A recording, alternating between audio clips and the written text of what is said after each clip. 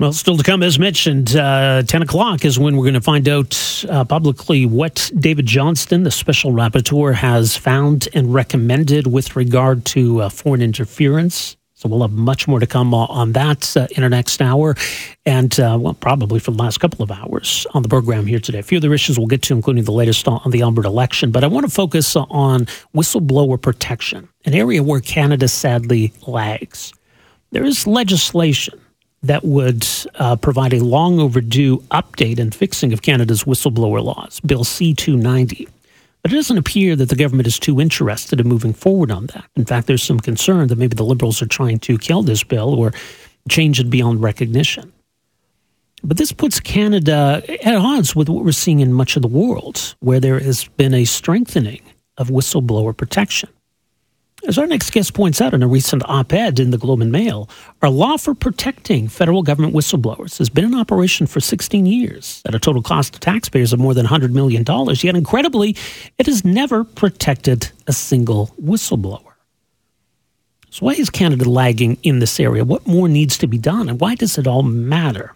Well, joining us for more is David Hutton, a senior fellow with the Centre for Free Expression at Toronto Metropolitan University. They operate a free confidential helpline for whistleblowers, and he joins us on the line here this morning. David, great to have you with us here. Welcome to the program.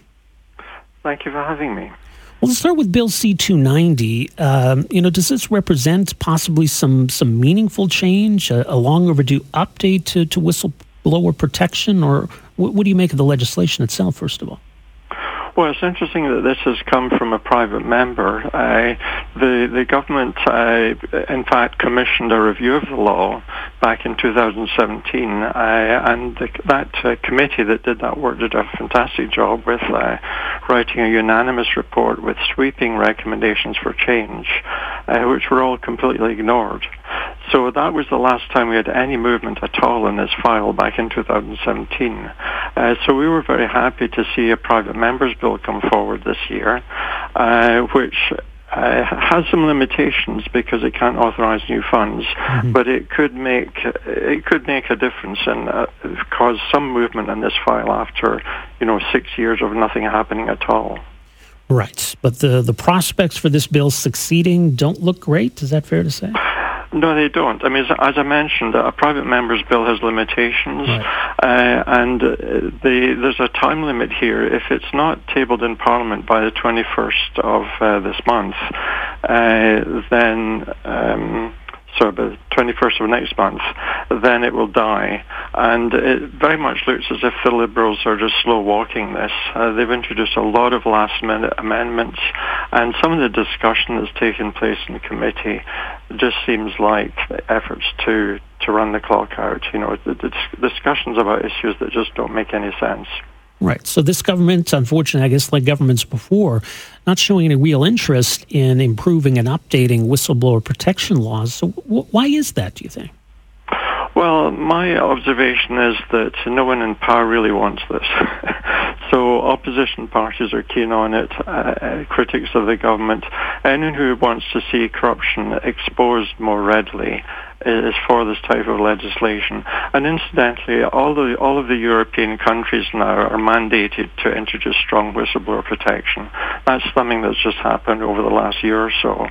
So there's a worldwide movement here, but in Canada we're just at the back of the bus. And I think possibly the public doesn't understand enough what's at stake here and how prevalent corruption is in this country.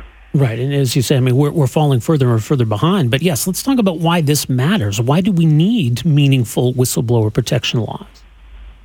Well, if you think of it this way, we all know that corruption can take place in any organization, anywhere in Canada, government, business, you name it. And that tends to harm the public interest. It tends to harm the public directly. Every time you swallow a pharmaceutical pill, you get on a plane or a train, there's so many times in our lives that we're dependent on other people having done their jobs competently for our own safety. And if corruption can be swept under the carpet, then we're at risk all the time because of this. Now, whistleblowers you can think of them like a whole brigade of inspectors and auditors who are already out there on the job and seeing what's going on. And if they could speak up freely about what they see, then it would be much harder to cover up scams that can cause harm.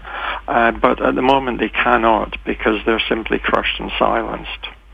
Right. And, it's maybe an ironic title, the Public Servants Disclosure Protection Act, would you say really doesn't offer much, if any, protection? No, in fact, it turns out it does the opposite. It actually, it's not a law that's ineffective in the sense that it's sitting there doing nothing. I mean, the Integrity Commissioner's office has a staff of about 30 people, and they're constantly in operation. But what it's doing is covering up wrongdoing and crushing whistleblowers. It covers up the wrongdoing by taking information about suspected wrongdoing that people take to that office and basically burying it. It's hidden from access to information completely, not just for 10 years or 25 years, but forever.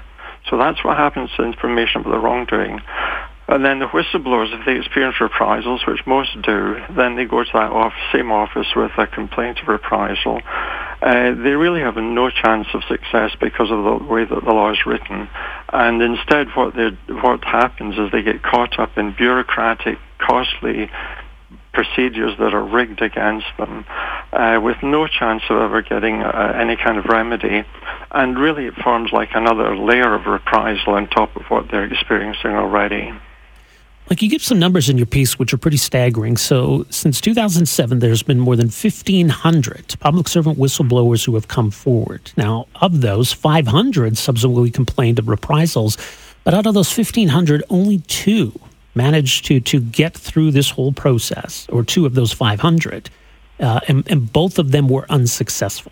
So that's correct. That's quite the track record. Yeah, this is a pretty awful track record, but it's to be expected based on the way the law is written. The barriers in the whistleblower's way when they submit a complaint of reprisal is that, first of all, the Integrity Commissioner has to look at this and give them permission to go to the tribunal, which is the only body that can actually give them a remedy. And in fact, the Commissioner's only ever allowed 6 or 7 people to go to that tribunal. That's a tiny, tiny number.